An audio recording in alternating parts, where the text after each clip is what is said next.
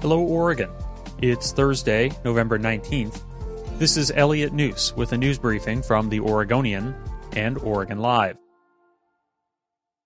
2 Oregon counties this month passed measures that make it a misdemeanor crime for police to enforce some of the laws they're sworn to uphold. Northwest Oregon's Columbia County and Eastern Oregon's Umatilla County approved ordinances directing county workers, including police, to ignore most other state regulations of guns.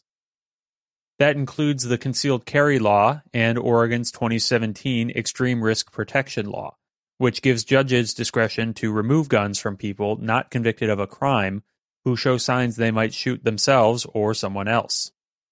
Deputies and officers who choose to enforce those laws risk prosecution and hefty fees. Whether the measures, known as gun sanctuary ordinances, could withstand a legal challenge remains an open question. They haven't been tested in court, and experts say the measures are on shaky ground because they conflict with existing laws and undermine the state legislature's authority. Oregon public health officials reported more than 1,000 coronavirus cases Wednesday for the 4th time in the past week. Hospitalizations reached a new high, and the state's death toll continued to climb.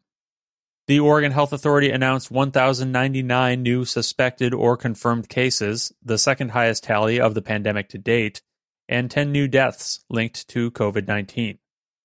Oregon is now averaging a record 986 daily cases over the past week. The number of Oregonians actively hospitalized with COVID-19 also broke a troubling new barrier, surpassing 400 for the first time. Hospitalizations have more than doubled in the past 2 weeks. Oregon economists delivered good news to state lawmakers on Wednesday morning. Despite the ongoing pandemic, state tax revenues remain stable. Lawmakers and Governor Kate Brown had been waiting for the quarterly update to get a better picture of the state's fiscal situation as they begin to develop the next 2-year budget. State leaders had worried the forecast could take a turn for the worst as the coronavirus recession wore on. Instead, state economists said the factors underlying their revenue modeling remained relatively unchanged. Even the new business tax that lawmakers passed in 2019 is yielding strong revenues, a reflection of strong sales, including at grocery stores.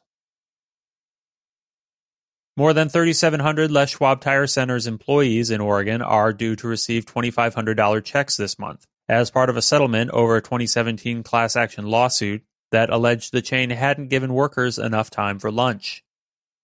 The suit alleged that the Schwab employees hadn't received their full 30-minute lunch breaks that Oregon law requires for hourly employees back to 2011. The Bend-based company continues to maintain that it provides the requisite lunch breaks, but it agreed to pay $16 million to settle the case anyway. Les Schwab is one of Oregon's biggest companies with annual sales of $1.8 billion. It has nearly 500 stores in 10 western states, and in September, the family-owned company announced plans to sell to a California investment firm. Thanks for listening. You'll find more news at OregonLive.com, and you can support our local journalism with a subscription at OregonLive.com/podsupport.